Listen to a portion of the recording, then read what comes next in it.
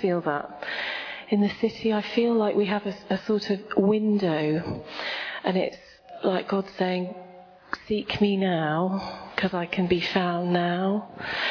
And I just feel in my spirit that he's gathering, that the clouds are gathering, and there's going to be a big outpouring really of his spirit. But I think it's going to come and take us a bit by surprise, a bit like coming through the back door. And I want to be ready. I don't know about you, but I just want to have everything that there is to have of what he's going to do. And I think it's going to be on a scale that we've probably not seen for a while. And I'm not the only one that feels that, which is quite nice, quite exciting. So let's just agree now to open our hearts to everything that he wants to do, because it's a safe place, isn't it? And hopefully if I make myself vulnerable and Steve makes himself vulnerable, we'll all feel vulnerable together. So basically this is an invitation, a challenge and a promise, all in 5 verses. I mean, gosh, I could talk all night on this. So first of all, God is giving an invitation to the financially poor and the spiritually thirsty, not necessarily the same thing. Sometimes it is, sometimes it isn't. And I think the tragedy today, isn't it, is that we can live the lie that we can buy our problems away and we can throw money at the issues. And yet, in Isaiah 52:3, it says, without money, you will be redeemed. And we live in this city, don't we, of such beauty. I was just thanking God today because I was so aware of the beauty around us. We're on the doorstep of gorgeous scenery, and we also have the privilege of going into a beautiful town. We have international students staying with us regularly, and we've just had some Croatians staying here from a poorer area of Croatia, and they were just like bowled over with the beauty that is on our doorstep. It's really good to spend time with people like that because it reminds you of what there is to be thankful for, but I think sometimes it can be a bit of a distraction. So we've got the nice buildings and theatre, and if we want to, we can go and have a little spa, or we can cheer ourselves up with a bit of history and eating and drinking, you know. And if we've got a bit of money, our neediness can sort of temporarily disappear. And that's great. As I say, I was thanking God for it, but I think sometimes the result can be a failure to acknowledge the deeper things, the spiritual things. There's a dulling of our spirit somehow that happens, not just in Bath, in cities in general. Has anybody watched that programme? Is it called The Real Majestic Hotel? Marigold Hotel.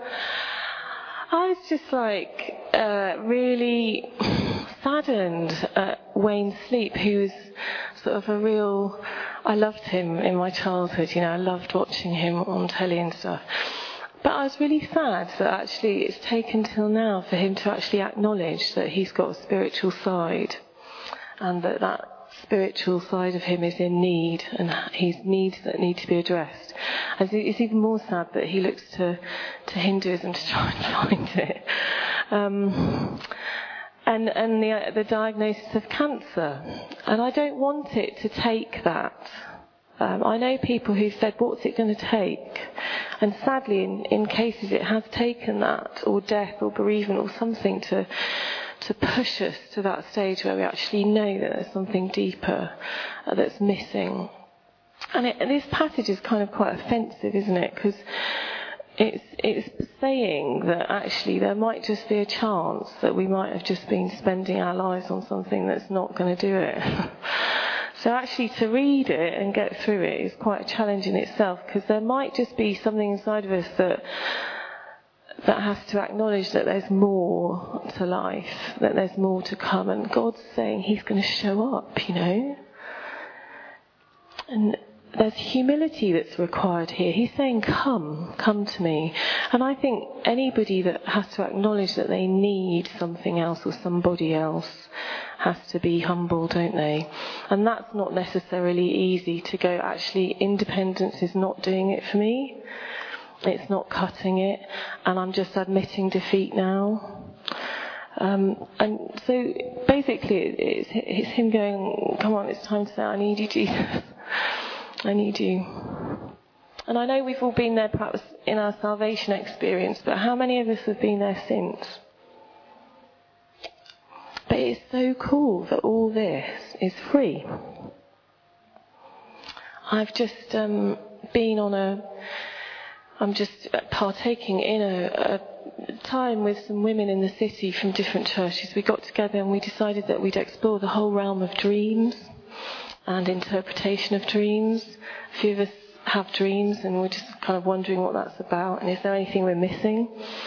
And it's been fantastic to do this course and to help each other, to mentor each other, to supervise each other, and welcome God's Spirit in and have that free counsel. We have found our prayer lives have completely changed. My expectancy has just gone through the roof. My ability to relate and to love people has increased. It's given me understanding in situations and unlocking in situations that I wouldn't have had before.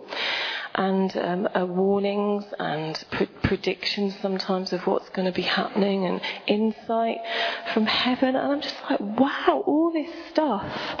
The psalmist says somewhere that he counsels you even at night.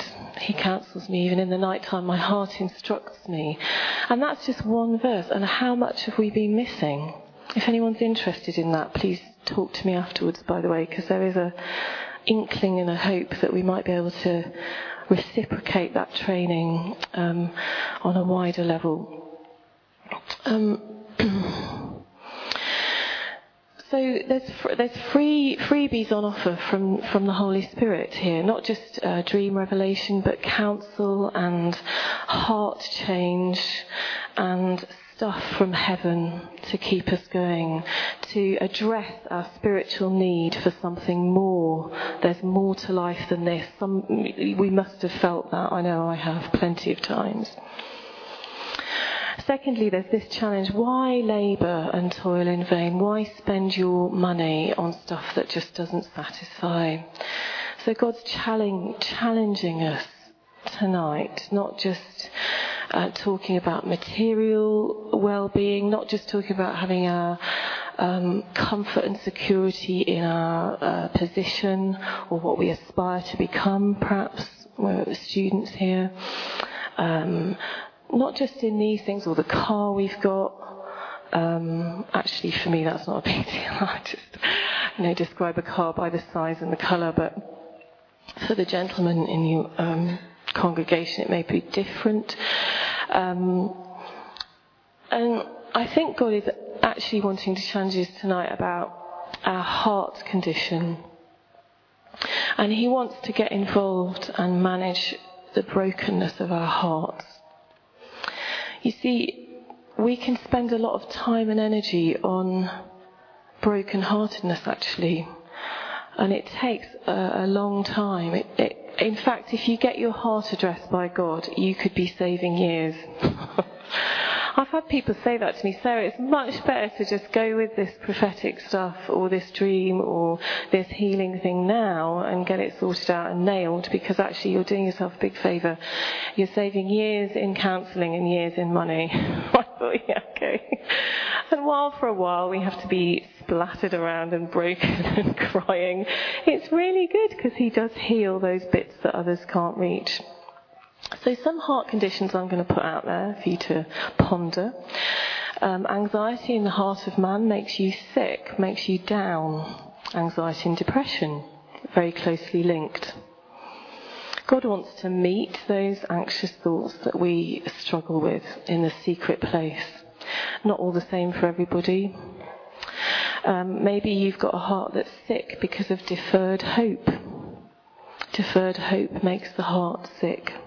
Maybe a longing or something that you've looked for or wanted all your life and never had, or something that was taken away from you. Maybe that we're lonely.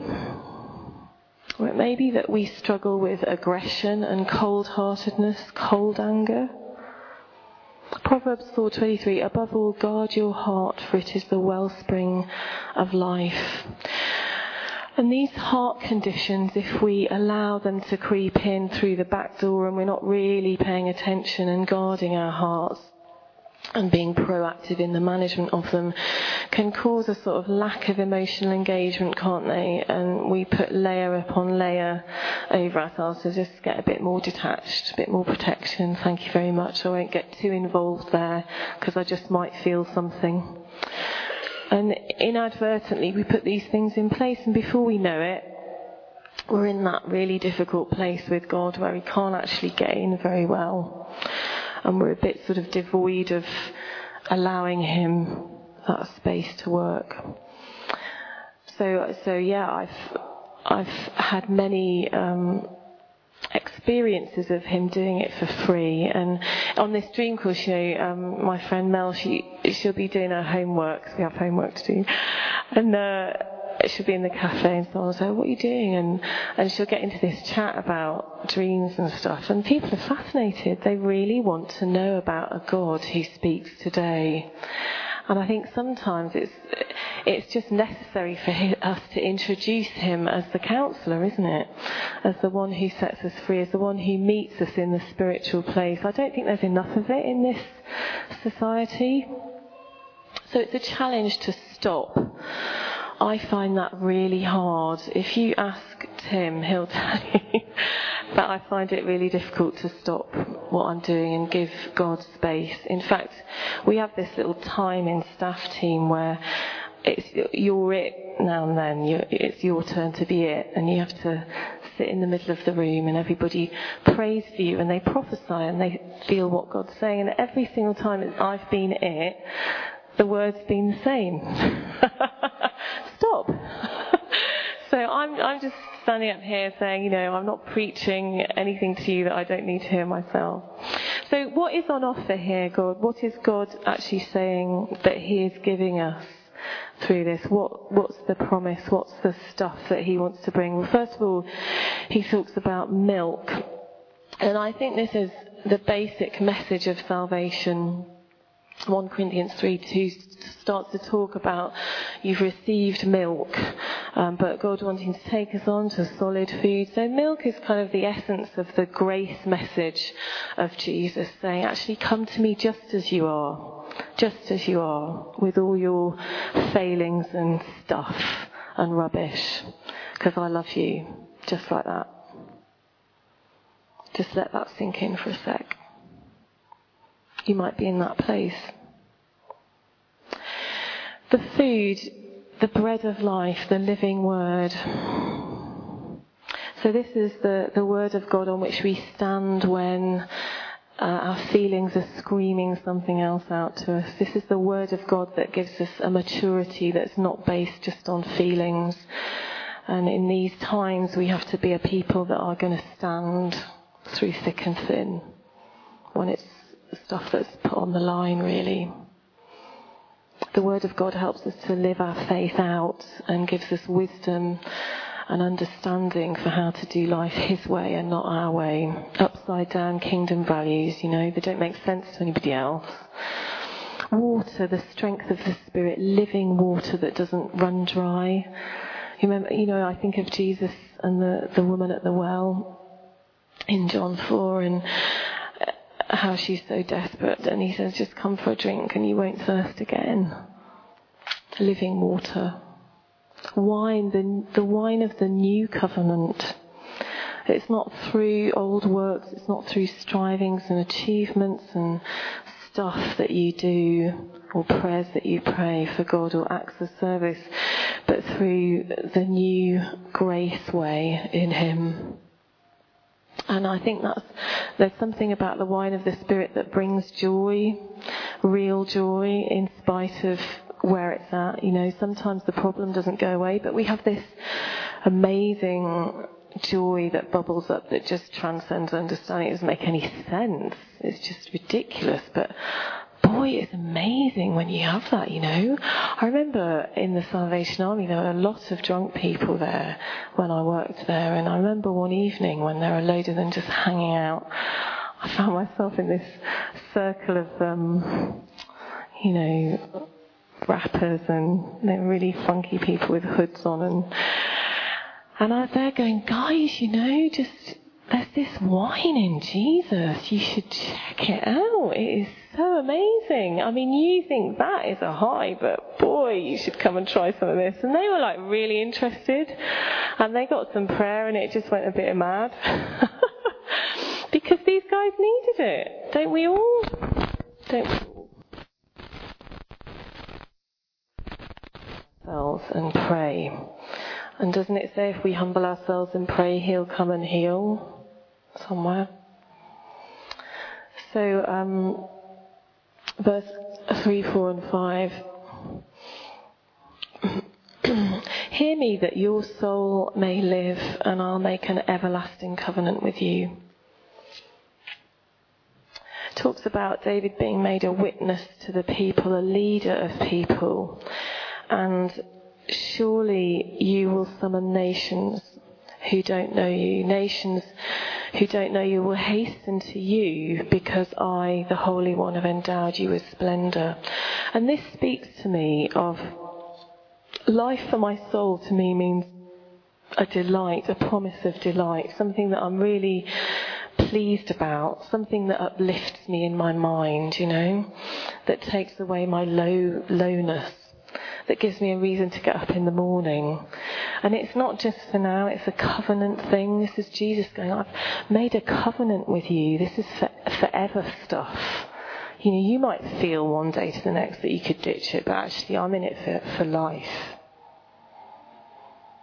And that sort of Redeemer that says, I'm in it for life, I'm never going to give up on you, makes me want to hang around. I can't let that one go. It'd be stupid, wouldn't it?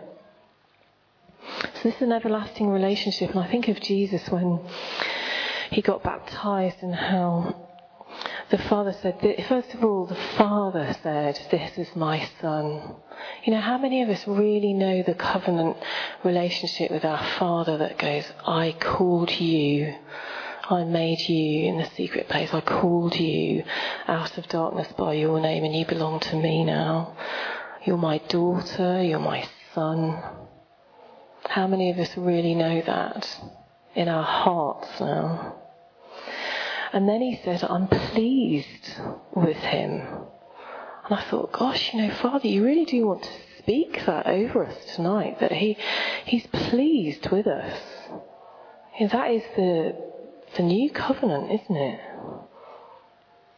And that's the place where we need to start from, the favour of God in our lives. And that's the stuff that people will see in us. That's the splendour that's endowed on us. You know, the royalty. We're a royal priesthood, but half the time we go around with our heads down and we put ourselves down. And the enemy doesn't need to get a look in, because actually we do half it ourselves. And there's a defeated army, and God wants to say, hang on a minute, dip your heart back in the stream of life, because I died for this. You know, it's a disgrace really, isn't it? It's an offence to him every time we do that. His favour is on you, and there's this call of the bridegroom going, come, I'm coming back for you, and I want you to come to me. And we're in a season where he's saying, just wake up. Just wake up and start shaping yourselves and positioning yourselves to carry everything that I've got. New mercies every day. Holy Spirit, come. How many of us do that? I've got this guitar teacher of Joey's, and he's got this mug that says, I wake up like this every morning. Now, we had a bit of a joke about him having 5 kids and caffeine is the only way forward. But actually, the Holy Spirit is the way forward. And I've started to say, Holy Spirit, I need you today. I really need you. Please fill me and give me everything that there is to have.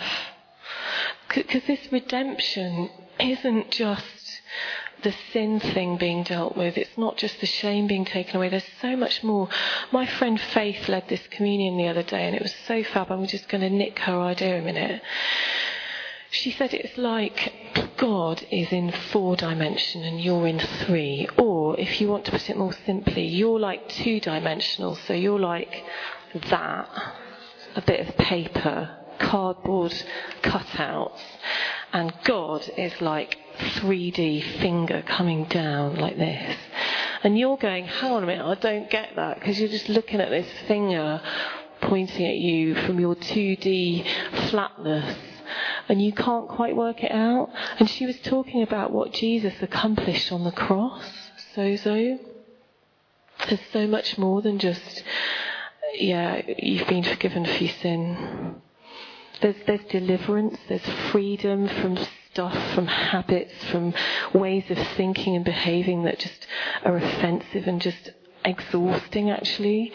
There's a victorious way of living. There's healing, there's help, there's prosperity, there's provision, there's welfare that's available that we sometimes neglect to look into.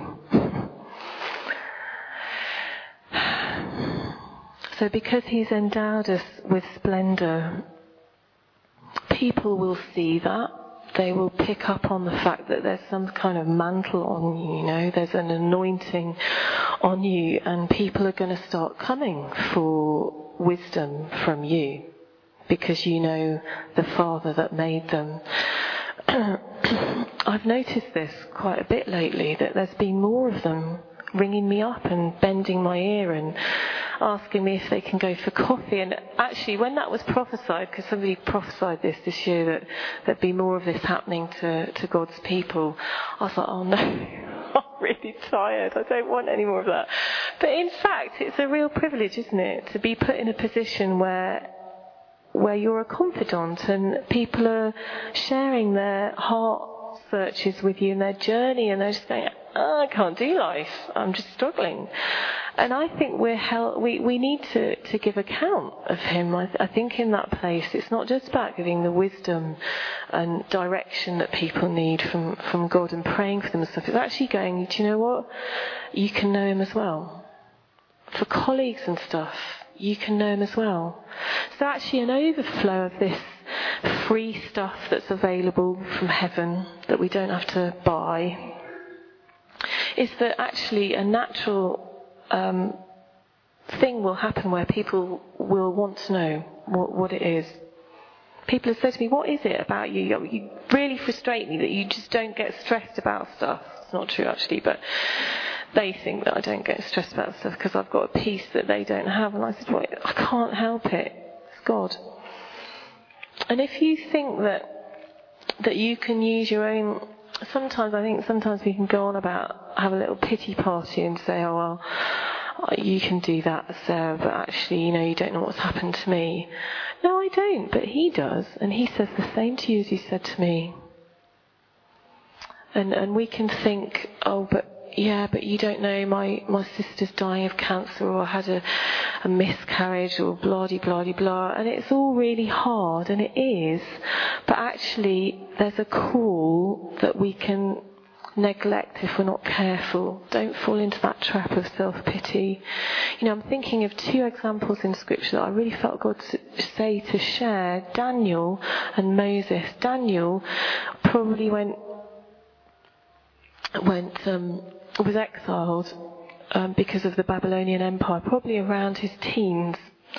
And he was from a noble background, but he came over into this strange land in this strange way, and he had to stand before King Nebuchadnezzar, not a particularly nice character. His life was at risk.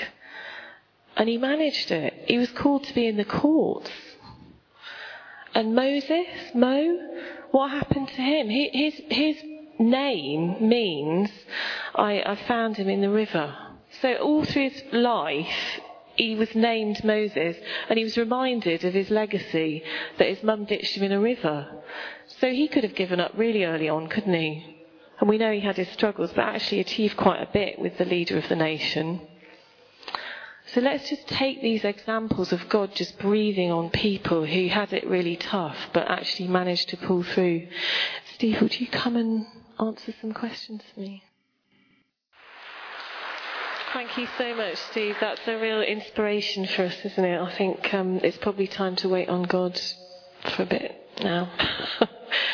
So I would challenge you to realise your thirst for him and your hunger for him, and actually wherever you find yourself spiritually this evening, I think there's always more, because it doesn't run dry.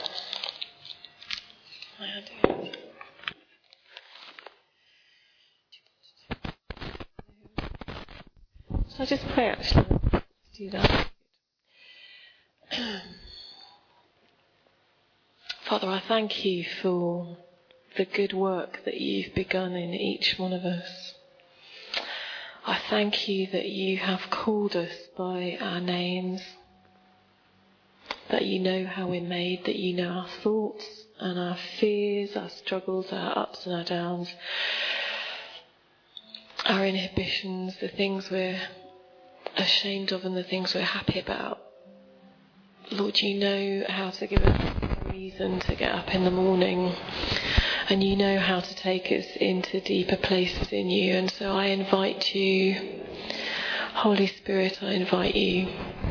I thank you that you're always there knocking, and there's always a place for you to minister, to come. And so, Lord, in this window of opportunity, I pray that we wouldn't be complacent, but that you'd soften us and help us to be vulnerable to all that you want to do in our lives, so that we can carry the stuff that you're going to do soon in this city. In Jesus' name. Amen.